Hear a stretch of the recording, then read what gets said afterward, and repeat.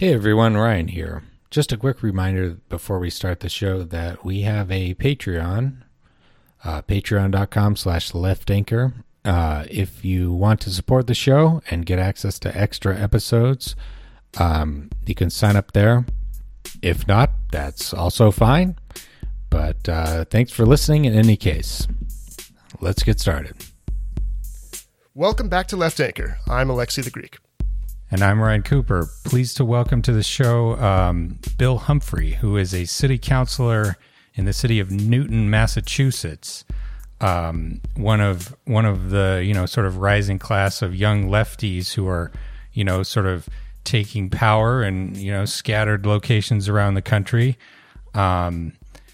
So we want to have him on to talk about the sort of nitty gritty of political campaigning and, the nuts and bolts of government at this sort of trying time. So welcome to the show, Bill. Well, thank you so much for having me on. I know it's been a few years since we saw each other in person, but it's good to talk to you again. Yeah, it may be a few years before I see anyone in person again. So, no harm done there. So to kick things off here, I wanted to ask, could you lead us through kind of the last, maybe sort of couple of years in your efforts to, get yourself into politics, what that was like, what the sort of campaign and, ultimately successful winning of office was like, and kind of, what you learned in that process, I suppose. Sure, yeah. So Newton is my home city in Massachusetts. It's a suburb next to Boston. And I had, been politically involved, in terms of student activism, but not necessarily super involved in city politics. And then I had gotten really involved in Delaware politics because I went to college at the University of Delaware. So involved in various Democratic campaigns and the struggle for marriage equality and so forth. But I thought for a while I might go into politics in Delaware, but if anybody knows anything about Delaware politics, they would probably know why that didn't end up panning out. Let's just say my ideology did not necessarily align with the prevailing ideology of the business community in Delaware. So anyway, I came home. I figured, well, if I go back and get involved in Newton politics, no one can say that I'm not from there if they don't like what I'm saying. So, that'll give me an advantage. So I tried running for office in 2016, partly because toward the end of 2015, it seemed like Bernie Sanders was kind of taking off more than expected. And, it felt like there was maybe a moment there. It was kind of a long shot bid for that. I was running for a more obscure office called Governor's Council, which has these enormous districts that are larger than congressional districts, and no one really knows what it does. So, but I got a lot of practice in terms of how to kind of run a campaign, and I had already done a lot of door knocking stuff for lots of other people's campaigns, and I really enjoyed that part of it. So I kind of emphasized that. For that race, but of course that was like a huge district where you couldn't possibly get to everyone, and it was kind of hard to predict even what the turnout would be. So I did an okay second place out of 3 candidates in the primary, but then a few years later, my ward councilor, we have 24 city councilors, which is a lot for a suburb of our size. 16 of them are elected citywide, but 8 of them are elected from a specific ward, which is just 4 precincts. And so kind of like how Bernie Sanders, before he ran for mayor of Burlington, had kind of run statewide in Vermont and then identified where his strongest areas in the state were, which was like precincts in Burlington. I knew that I had done super duper well in my first race in my home precincts. So like I think one of the precincts I got like 70% of the vote in the 3-way race. So I kind of applied that principle when he decided to retire, and he had a preferred candidate that he endorsed and everything that wasn't me. There was a lot of people who were pretty skeptical that I was going to be able to pull this off, but I was like, well, this is such a small race. It's just 4 precincts that I really can go out there and talk to just about everybody. And so I ended up doing 4 complete passes on the doors through through my ward over the course of February through the November election. And there was a preliminary election as well, because there was a third candidate who was running. And I ended up winning the preliminary vote in September by 7 votes after doing 3 passes. And then Nice. And then at that point, because I had won the preliminary, and I guess up until that point, everyone just kind of thought that the sort of preferred candidate was, of the outgoing guy was going to just run away with it in both the preliminary and the general election. Because I won that, people started to think, oh, he might actually win this. And the other thing that happened, which, I never know how much credit to give it in terms of the outcome because it's sort of a unknowable counterfactual. But the third place candidate, who got into the race pretty late and actually had a pretty impressive showing. I think she was only maybe 40 or so votes behind me and less behind the second candidate. So it was almost a even split 3 ways in the preliminary. She was not happy with the outcome, and she decided to stay in as a write-in candidate. And she did okay as a write-in candidate, and managed to get, pull several hundred votes, some of which might have gone to me if she hadn't been in the race, but certainly a lot of them probably would have either not voted or maybe voted for the other candidate. So who knows how that would have turned out. But the ultimate outcome there was that I won the race by, I think, 33 votes in the general election. It was very close. And it basically... How many votes total? So let's see. I got 960 some odd, and the second place candidate got almost that many, and then the third place candidate got a couple hundred or a few hundred. So I think altogether probably 2,300, 2,400, somewhere around there. I don't have the numbers in front of me, but anyway, it was... What's the turnout there? It was like better than usual, which I think is a function of having 3 candidates in the race, and that gets underestimated by a lot of people. I think the effect that having candidates and running candidates can affect turnout. Like, it seems kind of elementary, but I feel like a lot of sort of the political consultant class type of people just like don't, they always think of the electorate as being this totally fixed thing, and they don't really register the fact that, like, hey, if you have like a specific candidate running, some people who might not vote otherwise are going to come out and vote. And I think that was definitely true for all 3 of us. We brought out like our own specific bases. Because, of course, in a race like that, it's so local that, on some level you can say, oh, everyone pretty much knows all the candidates. But on some level, that's not true. There's definitely people that, like, there'll be hundreds of people that I never met and have no common social circles with or whatever. Maybe they, their kids are in a different generation than I was, or they're friends with the parents or whatever. Like, there's all these networks. There were like Facebook network groups of like school parents and stuff that I wasn't part of and had no sort of reach into. I was going almost entirely off of either people I already knew. A lot of times I had gone to school with their kids, or they were people that I met while door knocking. And there were lots of people who told me like, oh, I met you, or I met someone who was knocking on your behalf on one of the follow-up times, or I heard from my neighbors that you're trying to meet everybody, and I think that's really cool.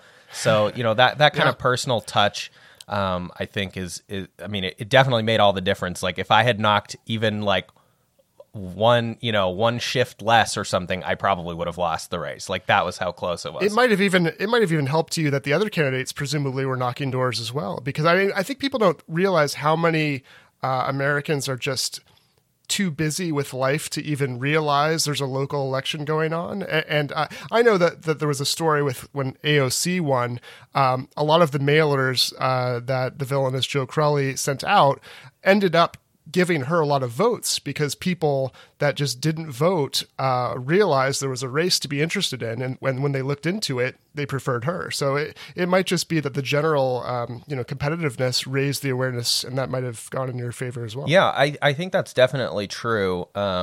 I mean, I remember in my 2016 race, that was a three-way race as well, and the third place candidate was like this really rich, self-funding, eccentric lawyer type who had been like a Tea Party guy who then suddenly converted to the Democratic Party when he realized that he could run for office as a Democrat. But he ran like these like negative attack polls and stuff. In that race I never did like anything negative at all, and I didn't really do anything negative in the council race either, but the city council race. But like the first race, he would like do these phone polls that were super, super negative against the incumbent, because in that one there was an incumbent running. And then like I would talk to people and they'd be like, I didn't know there was a race happening, but the incumbent sounds terrible, but also I really didn't like this like other guy being real slimy, so I guess I'll vote for you. So I think there definitely is that kind of effect. I tried for my city council race, I tried to like integrate the doors with everything else that I was doing. I mean, that was definitely like almost the core of the strategy. But I tried to keep like very, very careful, detailed notes, especially because of how small the race was, on like every single household that I had any sort of interaction with. And I would take people off of the list for mail as soon as I figured out from like a lawn sign or something that they weren't going to vote for me. They were with somebody else or whatever. So I tried to like focus as much as possible with that and just turn out my own people. But I was even taken by surprise when the results came in and how close it was, because I thought that I got almost to exactly how many votes I thought I was going to get within about 10 votes, which showed that my sort of targeting and record keeping had worked. But the second place candidate got like 200 more votes than I had estimated she was going to get. And that was all down to like her own personal networks getting pulled out. And who knows if those people would have even showed up if say she hadn't been running in the race.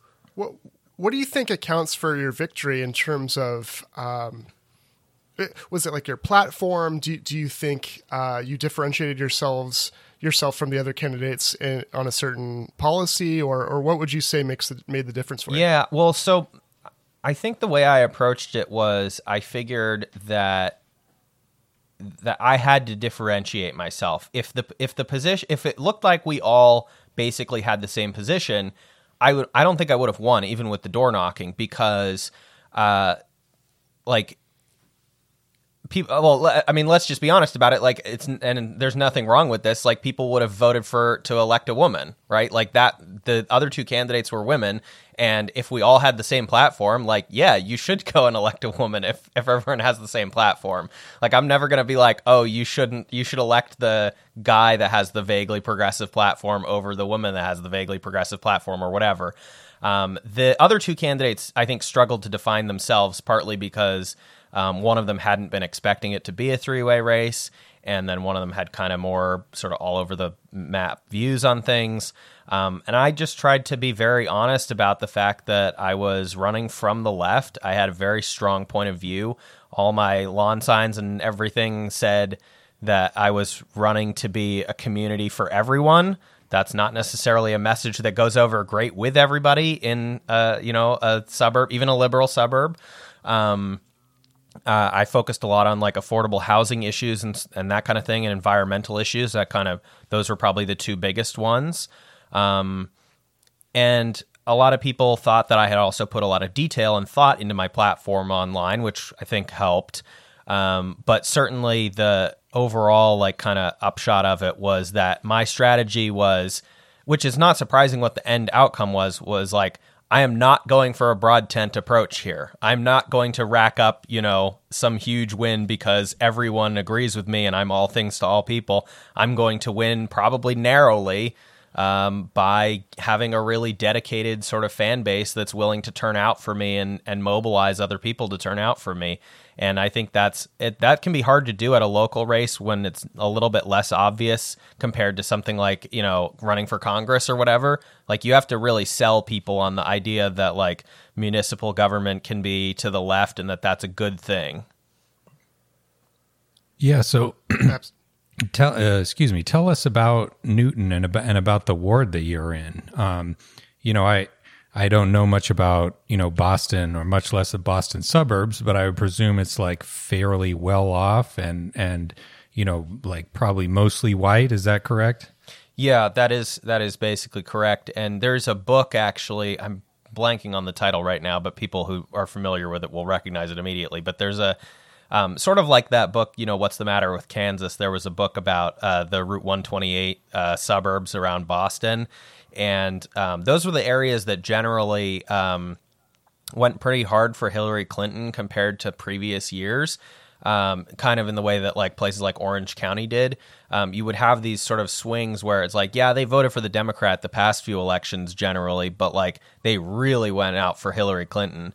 And it's this very sort of Tony liberalism, so everyone's socially liberal, basically, more or less. Obviously, there's exceptions, as has been made clear in the past few weeks, but like a lot of it gets a little bit more complicated when you get into the fiscal issues, which is why, like someone like Elizabeth Warren is relatively popular because that's an acceptable whatever. But like in the primary that we had, the presidential primary here this year, Joe Biden ended up winning despite nobody really admitting that Joe Biden like was their choice. I mean, there would be Mayor Pete signs, I guess, and maybe some of that transferred over. But like it's a tough sell for someone like me to be like, yeah, you should be paying more in taxes. I can't do anything about it as a city councilor because we are one of the states that, places like California and so forth has like those really restrictive property tax rules. I think Massachusetts was like pre-Reagan Revolution in like 1978 implemented like a cap on how much a city or town can raise their property taxes without an override referendum. But there would be. That was sort of like the key divide. And I emphasized this in when I'd go like record a debate for the local access cable, or I'd go record my video statement or whatever. I would say, look, we have an inequality problem even in our city. The mythology here is that everyone is wealthy, but I certainly knew that wasn't the case from when I was growing up. Like we were okay, but we were definitely further down on the kind of income scale. It just happened that my family's been here for a long time. Like I'm the fifth generation in my house. So, that's the only reason that we're able to be here is because we were already here before it became super, super expensive. And, but there would be people who were paying, just enormous amounts in property taxes on their multi-million-dollar homes. And, the houses around where I live are all valued at pretty much almost all over $1 million and so forth. But that's not true for everyone in the city. And that's definitely not true in my ward. And I made that kind of a key strategy as well. Like right before the general election, I went around in one of the neighborhoods. There's one precinct that represents this like sort of it used to be this working class neighborhood that supported various like industrial factories and stuff, which are of course all long gone. But it's still like one of the sort of more lower income parts of the city, at least in relative terms. And I went around like with a, like a little leaflet thing that was not sort of official literature, but it was, from me, and I dropped it off at like houses of people that I definitely thought were going to vote, that was talking about like the haves and have-nots. And there were people, there are people on food assistance and things like that, and all kinds of other, like they need various other help. And there was a guy on the other side of the ward that was a very strange conversation. He just like said like, well, my net worth is $2 billion. And I was just like, what? And I couldn't, like, at first I was like, is he joking? Like, it was so strange. And he was just kind of like standing there, just sort of like, yeah, like, I guess I don't tell people this much, but my worth is $2 billion. And I kind of paused for a second because I was like, what am I supposed to say in response to this? And then I just said, so how are you planning to get rid of it? Oh, good. Excellent. What was his response? He said something like, yeah, it's kind of hard to figure out like how to do that because like there's a lot of things you could spend it on, or like how you could help people out or whatever. And I was just like, oh, okay. Did you respond? That must be very stressful for you. No, I was just like so weirded out by the entire conversation and just the fact. And like, of course, like when you are in a moment like that, because I don't normally interact with billionaires, like I'm like, and I looked up after to figure out who it was, and I was like, yeah, that's definitely plausible that he could, like, I think he inherited it and so forth. But did you find him on the Epstein logs? Is that where you found him? No, I did not check that. He seemed like more of I mean, at least from that conversation, like it's the quiet ones you have to look I don't know. out for. It seemed like he didn't really probably leave his residence a whole lot, but. Anyway, no, I just like when I'm having that conversation, like my mind immediately starts racing, thinking about the fact that he's not getting a progressive tax at the local level because that's not allowed in Massachusetts. And B, like, this is exactly the type of like thing that highlights this inequality in the city and in the ward. And we have all these senior citizens, especially, are really cost burdened here. A lot of them, there's no place for them to live. So they're kind of stuck in these huge houses that they've paid off. And you can say, well, lucky them. But having a huge house that's paid off is not necessarily an asset until you actually go to sell it. It's really more of a drain because you have to do all the maintenance on it, and you have to pay these huge property taxes that keep going up as every time the value assessment changes.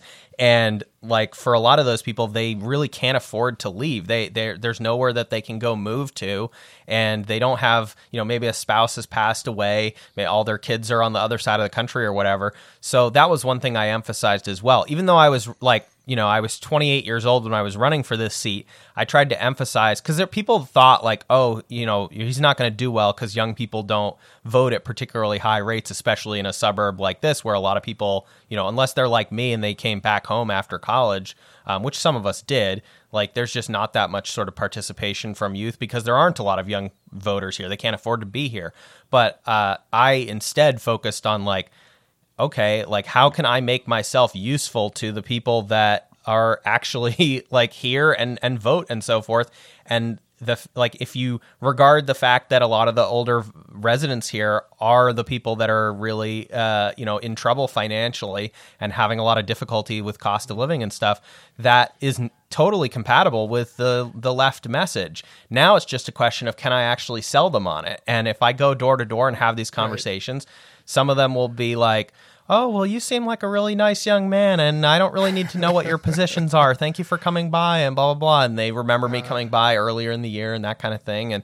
But some of them are like, I've been waiting for someone to like come by and talk to me, about the stuff that you're talking about. Like, there are definitely people here who agree with this stuff. Bill, would you say that your job is primarily turning rich people into class traders? Well, let's not get carried away. I've only been here for 6 months or whatever, but it's a process. Like, I do think though, joking aside, right? Like, a lot of my job is to find a way to bring people as far as I can bring them, because a lot of the time. So this is like one of the huge challenges that somebody like me has, especially if I'm basically, the only actual like quote unquote leftist, as opposed to like left liberal or whatever, or progressive, on the council. Like, a lot of this is, even whether it's voters or other councilors, you have to find a way to like get them to even think about stuff in a way that they haven't thought about it before. And that comes up in a range of different issues, but obviously, like, there's been a lot of discussion like in the past, month or so, all over the country about like, the abolish the police, defund the police, blah, blah, blah. Like, what do these all mean? Because you could water them down to mean nothing, or you could have a specific meaning, etc.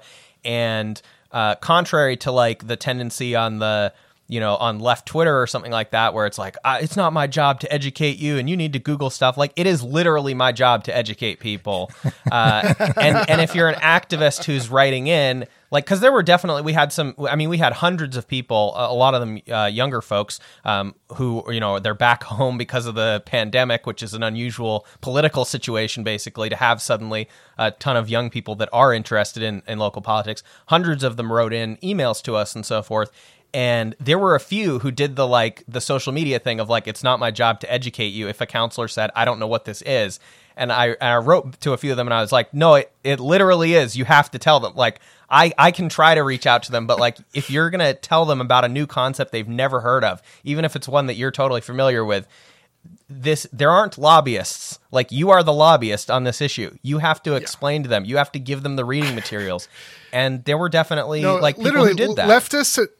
Leftists and socialists generally, it is our job to educate people. That's literally like the tool that we have are the number of people that we can educate about their own interests and the interests of solidarity. Right. It's literally, if you actually are a leftist or a socialist, that is your job. Actually. Yeah. Yeah, and this maybe bears on a sort of broader question, like, there's been a lot of discussion about this sort of like, professional managerial class, and like like the Democrats are now sort of burdened with like these sort of upper class sort of suburban types of folks who are, they're disgusted by Donald Trump, but they're not really that interested in lefty politics per se. And so in a state like Massachusetts that like Obama won overwhelmingly twice, Hillary Clinton won overwhelmingly, reliably blue state, one of the bluest in the country, yet there's a Republican governor, and the Democrats in the state legislature are, just like, they don't do anything. Getting them to live up to even their own sort of milquetoast, express views is just like pulling teeth. It seems like, right. From watching from outside.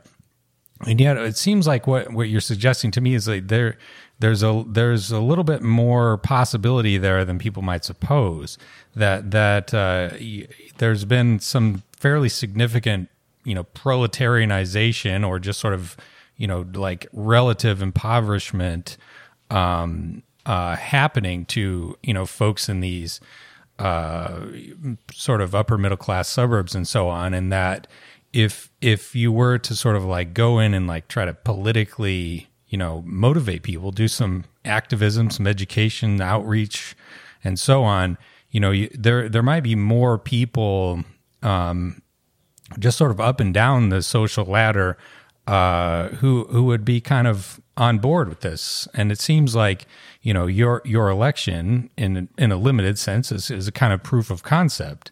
That it is possible, like there is more. It's not a completely cynical thing to just like, oh, we're just going to turn the Democrats into, like sort of Republicans circa 1980s, and it will just be neoliberalism with a human face or something like that. Like, there's more wiggle room than it seems like. Do you think that's fair to say? Yeah. Well, that's sort of kind of my daily tension here, is trying to figure out like where are we at on that spectrum of persuadability? Because obviously there's some people who are very much committed to saying the right things and never following through on it, right? That's one problem, right? And you're not going to probably get, unless barring some like really significant pressure that they're feeling, like if they genuinely feel threatened, maybe they'll actually do something. But like there's definitely a lot of them where like they're never going to actually do anything even close to radical or just even left. Like then, and they might say the right things, or they might say, "Oh, I'm sympathetic to it." They're never going to do it, and you really can't like spend a huge amount of time on them. But it would also be a mistake to write off the other people that definitely. I mean, one of the things that I like about door knocking. And this is something, I started, the first door knocking I ever did was like the general election 2008 in New Hampshire for Obama. I had a really great first experience, so I just kept doing it for all kinds of other people. And I've knocked, a lot of doors in Delaware and Massachusetts. And the overwhelming thing you find is that most people don't fit into the actual boxes that are neatly defined, right? They have eccentric and bizarre views. Like there was, there was one woman that Swing was voters. like talking to me at great length about how important it was to like support the White Russian cause against the Bolsheviks. And I'm like, what are you talking about? Like, I don't know what this has to do with anything, but like that, out there in the real world, like people are idiosyncratic and eccentric and so forth. So there is some wiggle room there, but not necessarily either, right? Like, again, it's a lot of this is about sussing out, like, is this person a lost cause? Is this person totally receptive? Trying to keep an open mind about that, or trying to find like some point of agreement. Like maybe, we totally disagree on one particular issue, but we're aligned on the police issue or something like that, and it can be hard to figure that out. Like there are definitely local elected officials here who like very openly believe that like Elizabeth Warren is, and they're Democrats, they believe that like Elizabeth Warren is like a radical communist who's going to destroy our country if she takes power or whatever. Like they'll say things like, she's too much of a bomb thrower and that's why we lost the 2016 election, is because people like her are driving the narrative about what the Democratic Party is and that kind of thing. And like that is why Biden finished first. He narrowly beat out Elizabeth Warren in our suburb and also narrowly beat out Bernie Sanders statewide. and then there's the Elizabeth Warren people themselves, as I think we saw during the presidential primary. Like, it is very hard to differentiate between, like, is this person, like, Elizabeth Warren is the furthest left they're willing to go, or they like her for aesthetic reasons but not ideological reasons or whatever, or is this, like, that they genuinely think, like, you know, that the technocratic approach is the best way of achieving progressive policy, and, you know, they're sympathetic to the Bernie stuff. Maybe they voted for Bernie in 2016, et cetera. Like, there was clearly a divide in that camp. And even in place like Newton, it's hard for me to gauge. Like, and I guess some people thought that, like, I won my election last year as, like, a fluke thing. So I guess we'll find out when I'm up for re-election at the end of the 2-year term, how that goes. But, like, yeah, it's a lot of this is this process of figuring out, like, who can I actually get on board with this agenda that they maybe wouldn't have been on board with. And a lot of that, again, goes back to that education point of, like, not everyone who disagrees with something the first time you talk to them about it is disagreeing because they have, like, a sincerely held opposition to it. Sometimes they've just never thought of it. Like, it's never crossed their mind to think of it that way. How well did Bernie do in the primary? Let's see. I think I actually have it on my computer here. Great. Yeah. Let's see.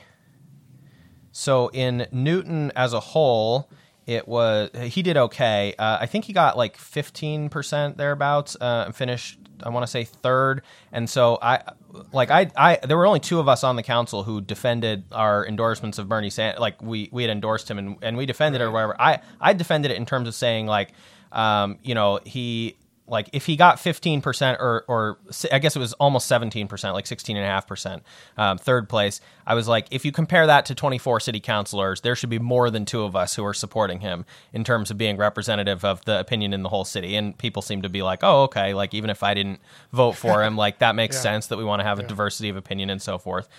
In my ward, Warren was number 2. Yeah, so it was Biden, Warren, and Sanders citywide, but in my ward it was Biden, Warren, Bloomberg, and Sanders, which gives you an indication of that. And also, I will say, the one thing that also surprised me on election night, I won, but there are 4 precincts and I lost 3 of them. The only precinct that I actually won, I managed to run close in them, but, like, the one precinct that I managed to win by a significant enough margin to offset that was in that lower income, former working class neighborhood, which I think is, again, a proof of concept of my strategy. Like, I was able to placate enough of the people in, you know, the wealthier areas and say, like, one thing I always try to say is, like, I'm never going to lie to you about what my positions are. Like, I'm not hiding my positions or anything. And that comes up on some of the more controversial stuff. Like, I'm not necessarily going to go around, like, shouting about it or whatever at this point. Certainly I'll vote how I need to vote on it, and I'll make the case how I need to make the case. But, like, I'm never going to hide who I am, right? Some of the people, a lot of politicians, I think, have this approach of, like, you're doing it right if everyone with polar opposite views all think that you represent them on the same issues and stuff, like that they share your view. Like, if you're, like, like if the anti-development people and the pro-development people, or what, like, something like that, if they're all in agreement on you, like, then that means you're doing something right. And it's like, no, that means you're just being super vague and not, like, explaining. You're not challenging. Yeah, you're not explaining what your actual positions are.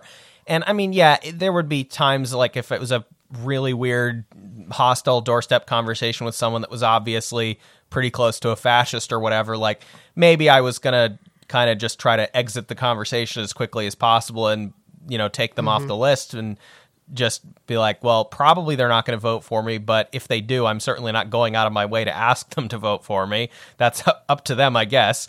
But like, there were definitely people who, I just said, like, hey, I think we disagree on this or whatever, and I'm willing to have a conversation about it, but, like, here's my perspective on it. I think that there is also something, which this is the key that works in a local race where you can literally go talk to everyone door to door, is you can really play up that, like, oh, I'm just this nice local boy that's come to your door and is very friendly. So even if you don't agree with me on the issues, like, you know that I'm going to be there. I'm going to pick up the phone. I'm going to represent you.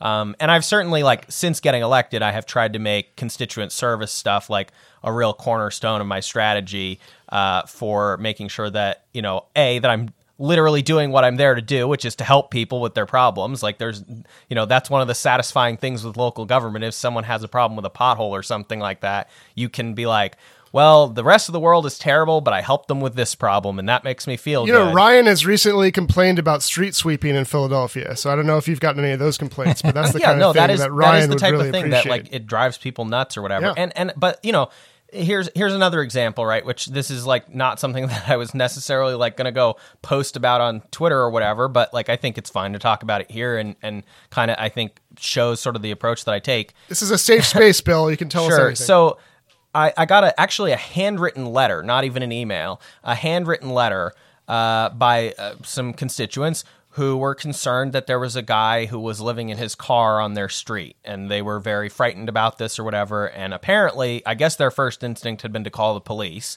And thank God the police didn't overreact to the situation. Like, they came by and basically said, well, he's not in violation of any of the parking laws. We know who this guy is. He's not a threat. And we're just going to leave him alone. And so it could have gone, like, way, way worse, obviously. But they were not happy about that as sort of the solution. And, like, also that sort of emphasizes that, like, even when the police are not doing a terrible thing, they're still not really actually addressing the challenge, which is that someone is facing a housing crisis and needs some sort of help. Just leaving him alone is also not fixing the problem. It's better than a lot of things, but it's not fixing the problem. So I went over there to their house, like, you know, put on my mask and my gloves and everything or whatever. And, you know, they invited me in and we talked about it for a while. And I mostly just listened for a while as they kind of told me about the situation. But then I said, like, look, the police aren't really equipped to handle this. We do have city social workers, and I think that we need to talk to them and see if we can find some actual help for this guy. But just so you know, there are no homeless shelters in Newton, so this guy doesn't really have a place to go unless he goes into Boston or whatever.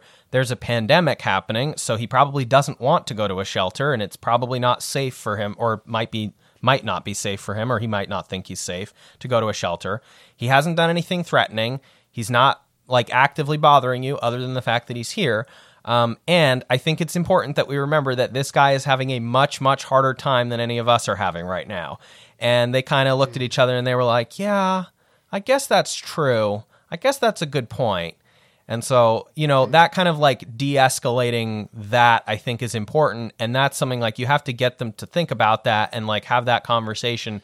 And I said, all right, I'm going to go, like, talk to the, you know, city staff, see if we can get a social worker out here. And I think that they've done that now. And then, you know, after I had that conversation with the city, I called them back and let them know what was happening so that they understood that there was something, somebody was coming to do something at some point soon, so that they wouldn't, like, start harassing the guy themselves or, like, starting a petition drive in their neighborhood or anything like that. Right. And that's the kind of thing where, like, you have to, even if someone, like, they probably don't agree with me necessarily on some of my social views or whatever. Maybe they do. I have no idea. We didn't really get into that. But, like, we have to have that conversation with people and try to, like, get them to think about it from a different angle. And, you know, they seemed at least receptive and responsive to that. Some people wouldn't have been. Some people would have just been like, this is ridiculous. Did you mention Marie Antoinette at any point?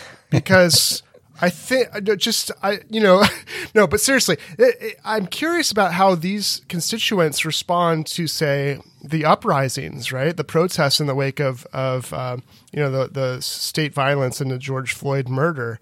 And if, as we were talking about, people that were movable, it's a tricky thing, because I think, you know, maybe not this particular couple, but rich constituents in Newton maybe are more amenable to social issues than they are to kind of wealth inequality and so forth. But racial injustice might be one of those kind of hinge areas because it involves both, obviously, right?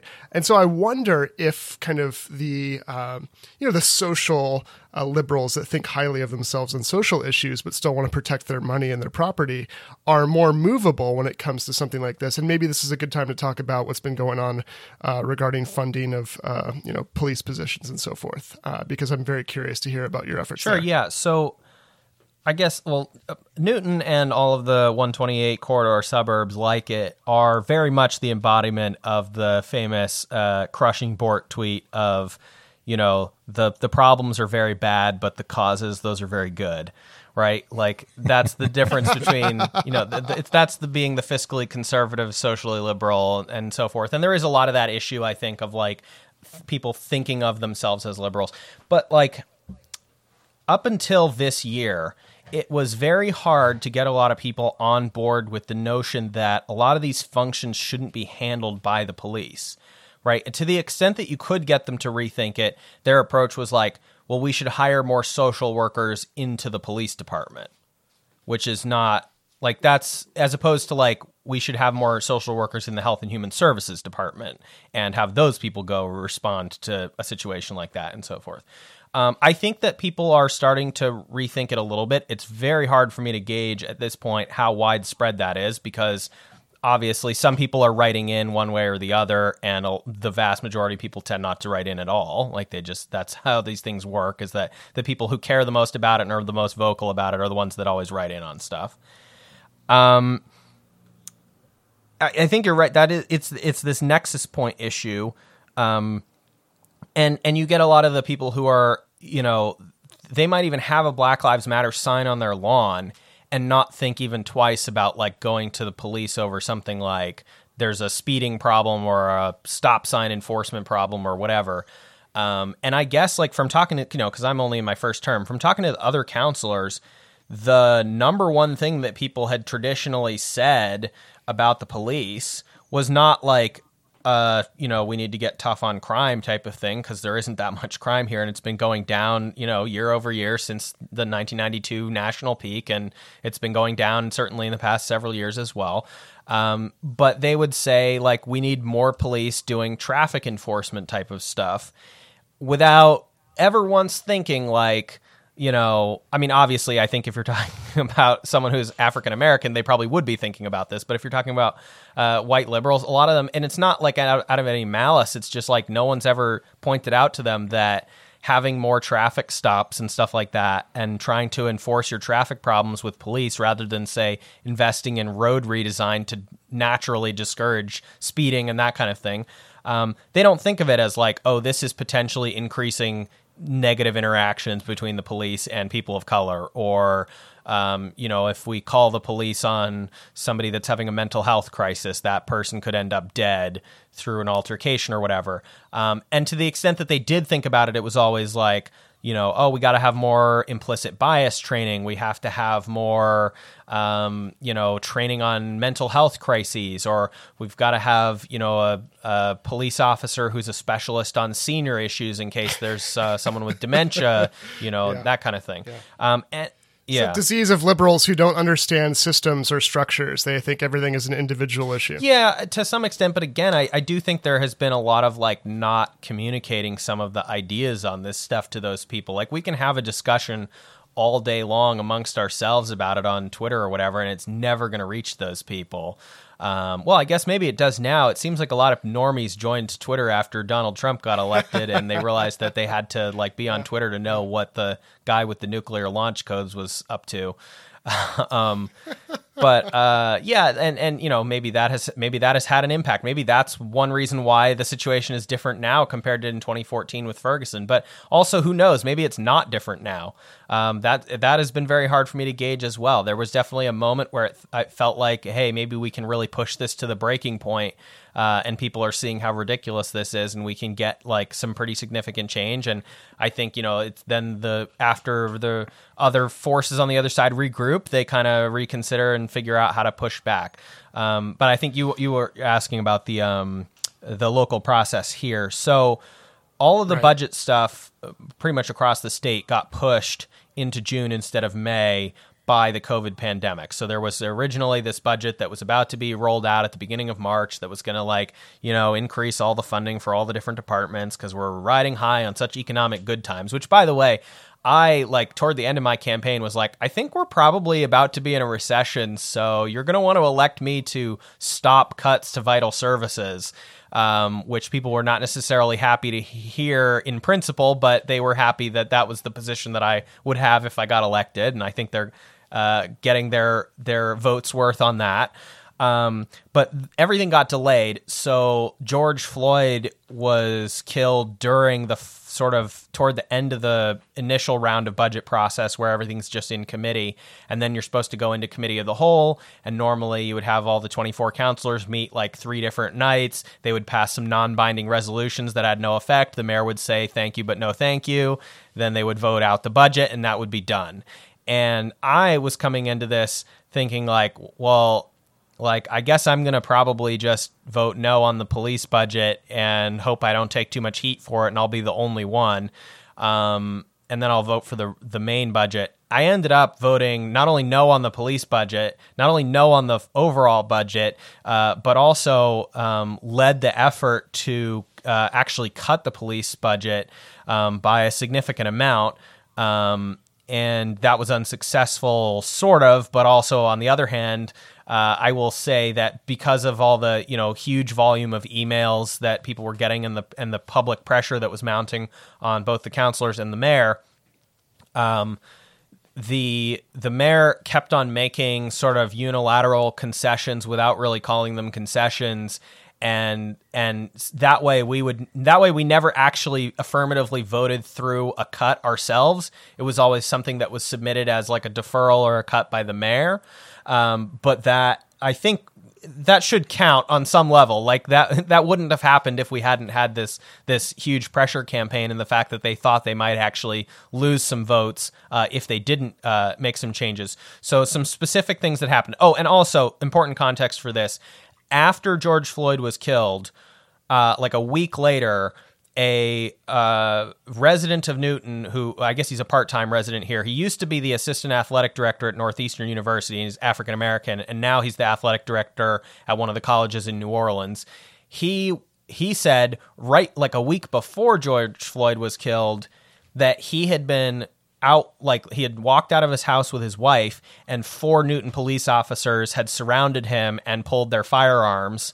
And they said you need to present ID, and he didn't know what was going on. And he had them reach into his pocket so that there wouldn't be any confusion about it. And, they cleared him and let him go, but they didn't even really bump it up to the chief. They didn't say oh, we pulled our guns on this random guy, that might come back to be an issue. And then the next day there was a suspect in a Boston murder that was arrested in the same neighborhood. And so they're justifying it. Even now they're justifying it and saying well, he matched a description allegedly, and we had to, do this and so forth. But that was an important piece of context, was that for the first time there was a local element that people could no longer say oh, this is the only, this is something that happens in other places. This is something that happens in cities like Boston or in other states. They were starting to realize that this is something that could potentially happen here. Now, my default assumption, which people don't like it when I say this, but my default assumption is always, if you don't know about police misconduct issues in your own department, it's just because you haven't heard about it yet or found out about it yet, not because there isn't any. It's because you're white. Well, that too. There's other stuff that I can't talk about for legal reasons that I'm aware of that also strengthen that position internally, at least. But this was definitely something that was a pressure point. So, and then we started having these pretty significant protests even here, which I think there had maybe been a relatively small Black Lives Matter type march in 2014. I don't know how many people attended that, but we had a almost spontaneous, I think it was organized over the course of maybe 24 hours or so. I'm not entirely sure because I wasn't organizing it, but it was a demonstration in front of the police department here, and I think about 2,000 people showed up, which is crazy. We've got 87,000 people. This was enormous. Wow. And this was the main, the biggest probably arterial across the city, 4-lane highway basically, and through one of the business districts, and it was completely filled for like half a mile or something with people. And this, I think, maybe shocked some of the local leaders into realizing that if they didn't make some sort of concessions, this was going to be potentially escalating. So the upshot of after everything was said and done, there was all of the new cruiser purchases, which, by the way, if people are wondering how much those cost, that's $50,000 per SUV these days. So all of the replacement cruisers were deferred by at least some amount of time, potentially a year, and that around the time that the budget deliberation process had started, I had noticed this off-budget item about these cruisers that they were like, oh, well, we were going to buy one of these incident command vehicles, those are enormous, just completely pointless things that are for dealing with terrorism and mass shootings and stuff like that, which obviously over all of this hangs the legacy of the Boston Marathon, where despite the actual facts of the situation, everyone is convinced that the local police saved everyone. I started asking questions in committee. There were nobody else at the beginning of this process was even asking questions about any of this. And I just kept on saying, I don't understand this. How you decided because of the pandemic, because there's a huge fiscal crisis, they had to make a ton of cuts on a lot of stuff. You decided to cut some of the cruisers or defer some of them, but why not all of them? How did you decide on the exact number? And so I just kept asking questions like that, and gradually some of the other counselors started coming along, and we started getting all these emails and stuff. And I guess I had tweeted out some of the stuff where I was like, look, they're going to cut over $400,000 from the Parks and Recreation budget, and they're going to eliminate Sunday hours at the library. Are we on board with this? Is this what we want as a city? And meanwhile, they're going to increase the police budget. And so I just kind of kept asking those questions, and some people, I guess, found the tweets and started organizing around those specific demands. So we didn't end up getting any of the parks money back, which sucks, obviously, because everyone's out in the parks these days. That's the only place you can be. Right. So it would have been nice to get that fully funded and so forth. And that's a lot of there were people who were like, oh, Bill's trying to take away working class jobs from the police. And I'm like, well, first of all, I disagree with that characterization. But second of all, the Parks Department lost a whole bunch of positions, or seasonal forestry type positions because of the budget cuts there, and those are definitely working class jobs. We ended up getting the library hours restored for Sunday. That was a specific demand from the protest movement that was met. All of the cruisers ended up being deferred, and so that was, I think, $600,000 something like that. I forget that it was several $100,000 anyway. It might have been 300,000. But is the police budget the biggest single item in the budget? No. And that was one of the things that the people who were trying to safeguard the police budget kept saying was we're not one of these big cities that you're hearing about on the news. This is not an enormous piece of the budget. It's just $23 million, and the education department budget is so much larger, and that kind of thing. Yeah. Nothing we could do with $23 million. Nope. Yep. Well, so that was the crazy part too. So one of the challenges that I have in the position that I'm at is because we always make fun of the way that the congressional Democrats negotiate, where they just negotiate themselves into a compromise position before they start anything, and then negotiate down from that. But it's a challenge. I was saying, even independent of what the protest people were asking for, they and I both independently arrived at the conclusion that, if we had kept pace with inflation or whatever, we'd probably be $2 million less at least for that department budget. And so I was like, we should cut $2 million. But look, I know I wasn't going to get people to cut $2 million, at the drop of a hat. And also a lot of them were like, if we had had this budget done in May, like it normally would have been done, this would have been done before George Floyd was killed, and nothing would have been changed. So we shouldn't change anything. And I'm like, that's terrible logic. If we remained ignorant about the abuse and terrible function of the police, then we would have endorsed it more fully. Do the other counselors, do you think, do they know what the police do you think? Well, we certainly got a lot of them sharing their stories about how great the Newton police have been to them and their great interactions that they've had with them, which I think we're missing the point here and taking up valuable time. Is this like the equivalent of paying people to cuddle with you? Is that like they were happy that they like had friendly, like, hi, how's it going, neighbor, interactions with the police? Or did the police do something useful for them? It was a mix. Mostly, I think it was more of just being personable or whatever, exactly. Blah, blah, blah. But some of them would say like, oh, I had a specific, emergency and the police like responded great or whatever, which has not been my experience. But anyway, so that, I was like trying to figure out, well, what is an actual reasonable number that I can say? Because if I say 2 million, everyone's going to roll their eyes and we're not going to get anywhere. But if I go too low, it's going to get negotiated down. So we did put forward a motion to cut, because that's one of the few powers we have as city council. You can't add money to the budget under our charter and under state laws and things like that probably, but you can cut money, and then that frees up more money potentially, I guess, that the mayor could then say, okay, I'll move it to like the Parks Department or something like that. That didn't end up happening, but I moved to cut. There were 5 open positions for officers. Like, these would have been new hires.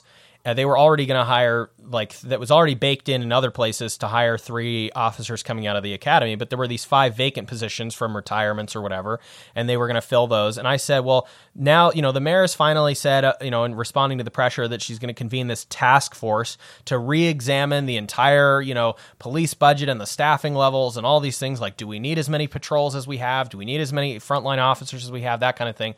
And I'm saying, well, if that's true and we're serious about that and it's not just a gesture, then we should hold open the 5 positions.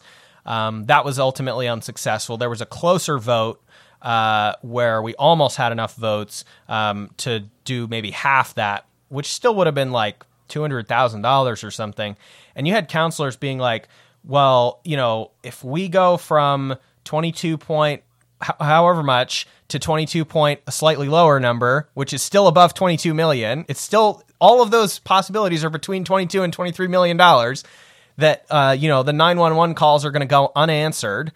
We had the mayor saying like, or her administration at least, saying like, what if there's another 9/11? What if there's another Boston Marathon bombing? And if you take away these frontline officers, we're going to have to move detectives off of solving rape cases and domestic violence cases. And they would say that stuff in the actual meetings.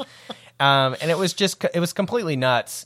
And just honestly, I found it really insulting and disrespectful. But, I just kept on saying, like, look, if we're serious about this task force, if it's actually going to do something, if we're going to have that discussion about, like, should we have more social workers in the Health and Human Services Department? Should we move various other people to, maybe move the Elder Affairs Officer to Senior Services? Like, have those kind of discussions.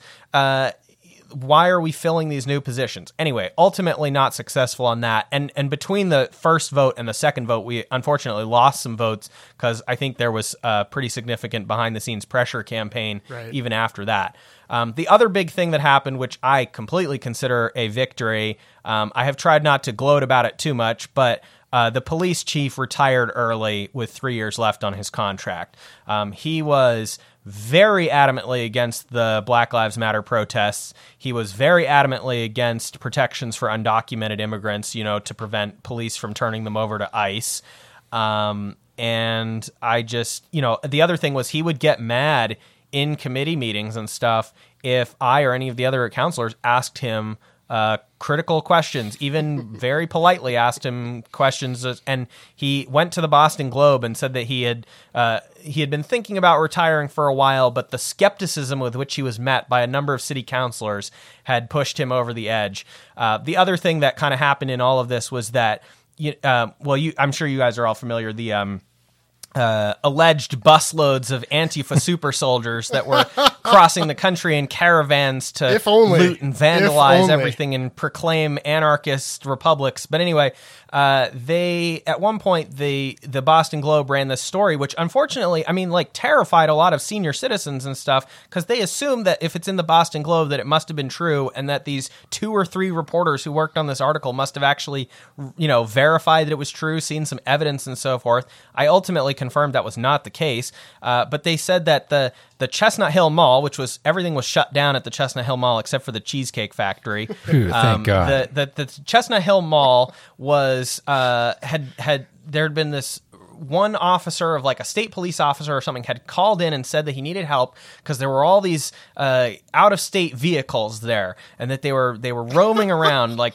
circling around the mall or whatever. So like a whole bunch of cruisers apparently from the Newton police went to go provide backup to the state police, and they allegedly witnessed these. There were 50 vehicles, all with out-of-state plates. Bill, you're not securing the border properly in Massachusetts. Yeah, they were filled with black men, and that they were, spray painting anti-police slogans on the Cheesecake Factory, like F12, and so forth, and that they, a police officer approached some of them on foot to try to ask them what was going on, and then they took off and they drove around the mall like a couple times, and then they drove off down the highway to go to somewhere else. You see, Bill, you need to build the wall between Connecticut and also New Hampshire. No, not Connecticut. I know where they thought they were coming from, if this was even a real thing that happened, which Boston? it didn't. But anyway, sorry, I shouldn't say it didn't. It may not have. No, they thought that they came from Portland, Maine, because they brought to one of the protests that happened, they brought actual like riot shields and like those like orange guns with like pellet gun, shotgun things or whatever, which was complete like bonkers overkill. And I think that also probably turned a lot of public opinion that would have normally been with them. And their explanation for that, at least what I've been told, and I've filed public records requests that they haven't complied with yet, and they probably just won't, was like that they were Antifa was going to come down from Portland, Maine, which, as someone said, if it's true that these were all like black anarchists from Maine or whatever, that would mean like the entire population of black leftists or even if they're from close Portland, to it Maine, had come they're down like, from Portland, like Maine. hipster Also, college students probably.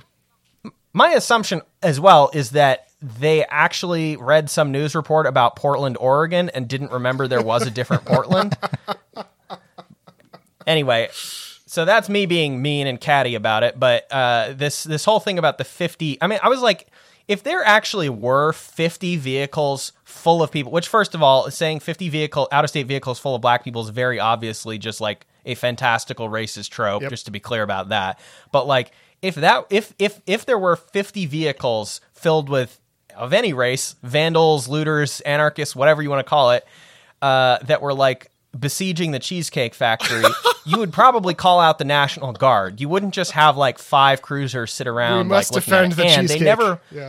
They never provided any actual like evidence to the Boston Globe. I asked, first of all, the reporter didn't get back to me, so I had to like go to the manager, so to speak, and email a managing editor. I was like, what was this based on? Yes. Just because everyone's getting scared. Like there are old people like writing in about how they're terrified of this, and like I don't want them to be scared if it didn't happen. I love how white racist paranoia is focused on the Cheesecake Factory. It's amazing.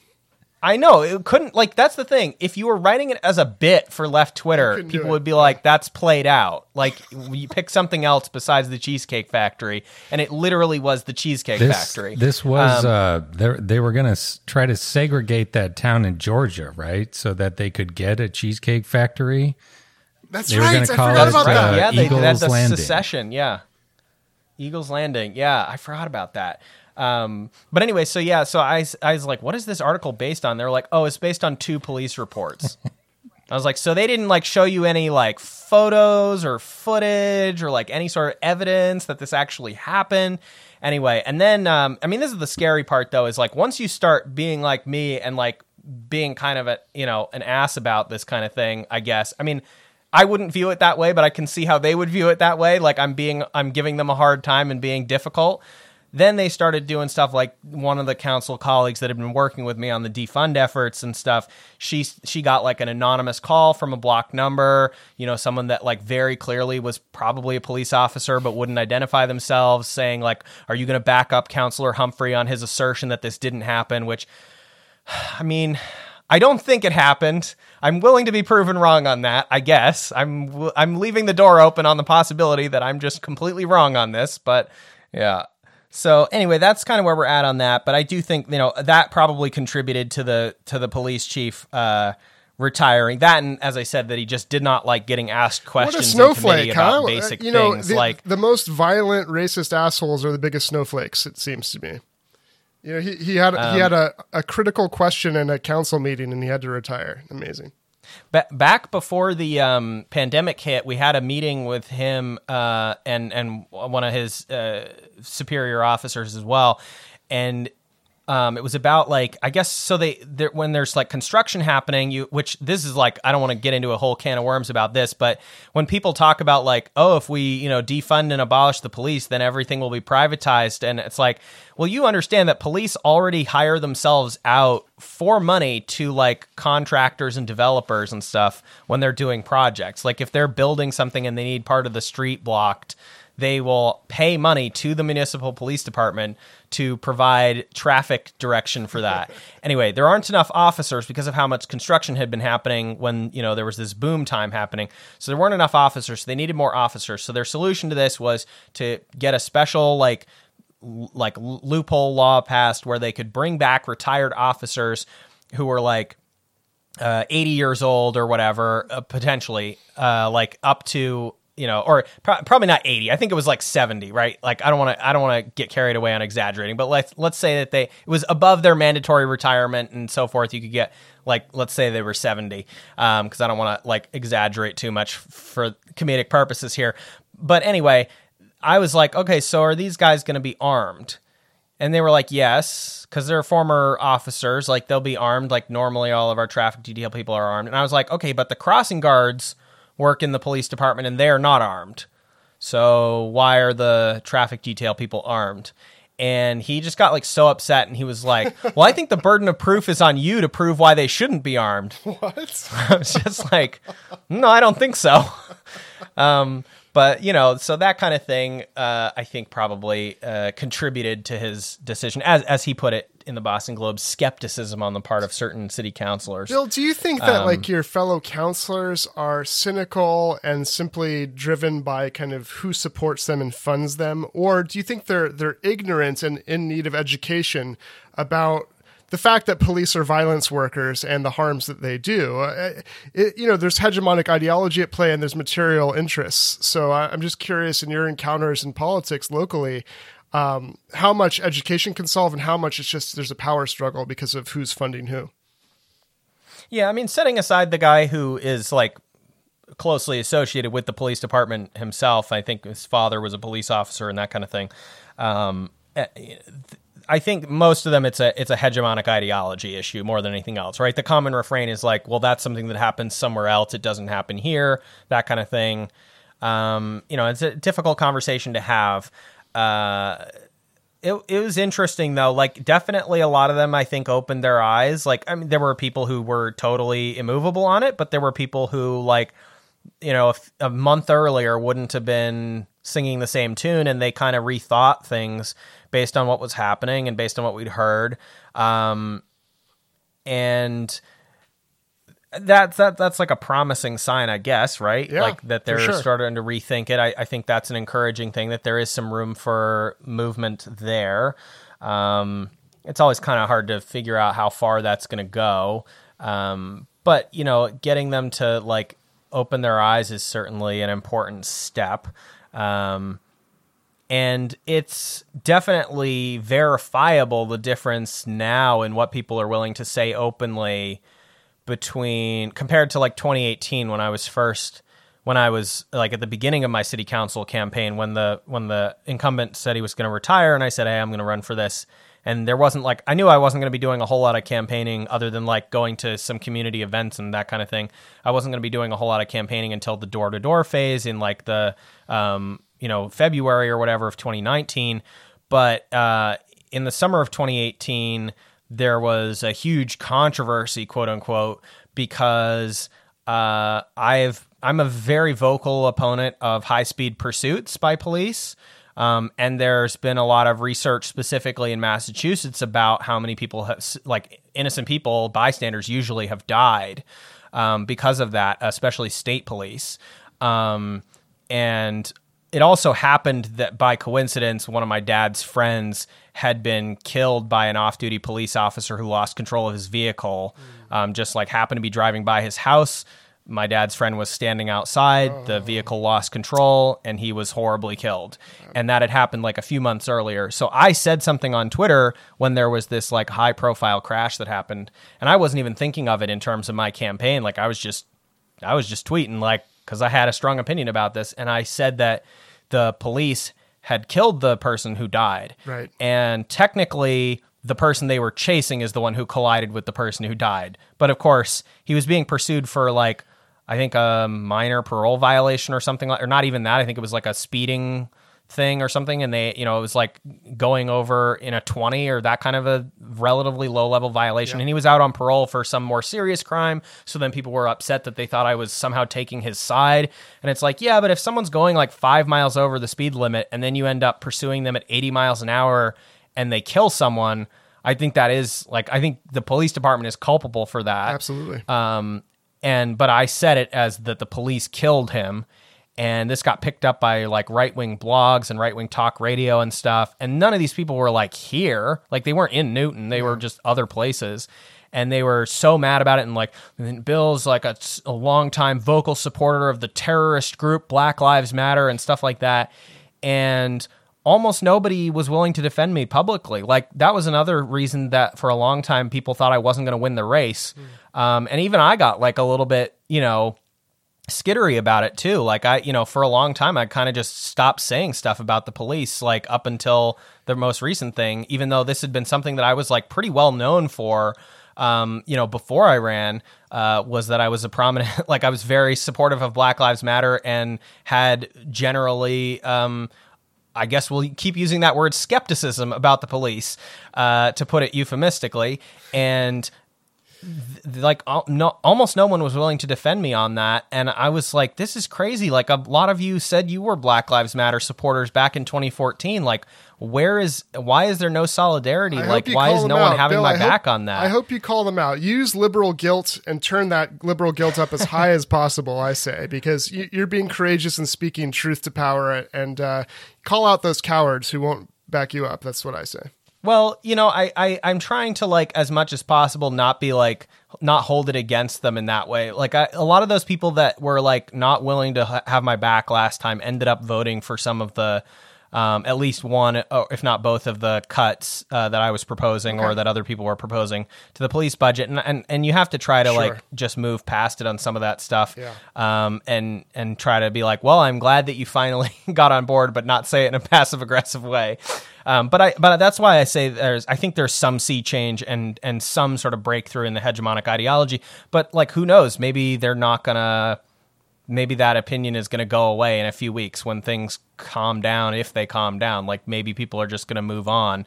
I don't know. I hope that people keep focusing on this.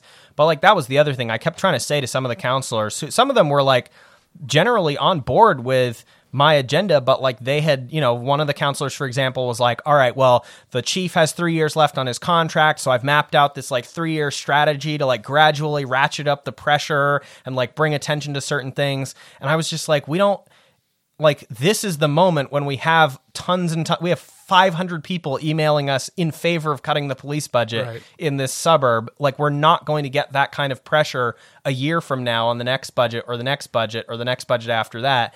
I mean, maybe we will, because who knows? You can't predict anything anymore these days. But like, statistically speaking, the odds are more likely that now is the time. And, that was not necessarily persuasive to everyone. Some people were like, well, I want the task force to do its work, and then we'll, in a careful fashion, like start moving functions to other departments. And it's like, I believe that they're sincere about wanting to do that. Sure. I just don't know if they understand sort of the political timing implications. Have you considered emailing them all Martin Luther King Jr.'s letter from a Birmingham jail and highlighting the white moderate part and say, don't be this guy. Like, just don't be. Because that's the problem, right? Yeah, but I mean, you know people that like, they'll like read a Martin Luther King Jr. speech and just be like, I'm one of the good ones. That like, it's like, I don't think you're actually reading what he said, but okay. Yeah. Well, been well over an hour here, so we should probably let you go, Bill. But yeah, we certainly wish you the best of luck in your future battles with the the budget process and so on. yeah, maybe we could have you on in a few months or so and check back in on how that's going. Let us know. Yeah. And Bill, absolutely. Is there anything we can do that our listeners can do to support you and support the causes you're fighting for? Whether it's for the things you're pushing or sending emails, as concerned citizens. Is there anything that you would like that people could do? Sure. Well, I always emphasize to people you should only email the people that actually represent you. Right, we started getting issues toward the end of the email campaign where people would be like, I live in a completely different city or town, and I'm concerned about the Newton police budget. It's like, that goes in the trash, right? Even if I agree with you, It goes in the trash, and it undermines us with the counselors who are more more open to persuasion and are less like for me, if you're emailing me, I'm already on board, so I like having the email because it helps me make my case. But if there's another counselor who's like, I don't know, and I'm seeing these emails aren't even from Newton, even if there's one or two of those, that immediately undercuts the rest of them. So I always emphasize to people, you should only email the people that actually represent you. But those emails, especially at the local level, can make a huge amount of difference because generally you would be surprised at how little the public communicates on stuff that they might otherwise care about. No one would have probably written in about the library issues unless people had managed to raise awareness about it in the context of the fact that we had this crisis around policing and this fiscal crisis related to the pandemic. The second thing, I encourage people to look into potentially running for office locally where you are. I am definitely known as a vocal advocate for electoralism from the ground level up, as opposed to various other things. We didn't really talk about the stuff that I did in terms of around rental assistance relief efforts related to the pandemic. That was an interesting challenge because we had suddenly people who had never been on a government assistance program in their lives who were suddenly affected and needed help of various kinds. And that is the kind of thing where if you just write off electoralism completely, I can understand maybe having skepticism at the presidential level or something like that, but at the local level, it is both easier to get elected and you can potentially get through to some of these other people who've never thought about this stuff before. People tend to forget as well that their higher level elected officials often start out as lower level elected officials. That's something that I knew from working in Delaware politics where everything was so small to begin with. Someone could be a future U.S. senator or definitely a congressperson who is currently just a random guy or random woman on your local county or city council. So definitely look into running for that. You might have more influence than you think. My own website, billhumphrey.org. That's my political committee website if people want to check that out. And then the last thing I will plug is that I also have been doing since 2011 a radio show, which I still send down every week to Delaware. It's a political talk radio show from the left, and we've certainly been moving left, as I think many people have been in the circles that we travel in over the past 5 or so years. And that is at arsenalfordemocracy.com or the usual places you can find podcasts. It's called Arsenal for Democracy. And lately we have been focusing less on some of the current event stuff and more on going back to talk about various historical processes that affected the left in the United States or affected capitalism's development in the United States. So we've been doing a lot of stuff recently on the rise of Standard Oil and kind of how they pioneered a lot of the Second Industrial Revolution consolidations and so forth. We also last summer did a really long series on anarcho-syndicalism in the United States, which up until the Russian Revolution, that was the dominant left tendency basically in the United States rather than communism, partly because that was an explicitly non-electoral strategy because you had tons and tons of immigrant workers who had moved there during the Second Industrial Revolution, during the Gilded Age, and they had no voting rights. And this was a way of conceiving of an alternate mode of exercising and wielding power other than by going to the ballot box, and also other than by just dynamiting random things, which was a different tendency of anarchists certainly that we also talked about. Awesome. Well, City Councilor Bill Humphrey, perhaps future governor, future senator, future president Bill Humphrey. Thank you so Well, much. no, definitely not future president. Nope. No more presidents. No more We got to abolish the presidency. Future anarcho-syndicalist autonomous zone, co-founder. Thank you so much for joining us. Really rooting for you. All right. Well, thank you so much for having me on. Thanks for listening, everybody. We'll see you next time.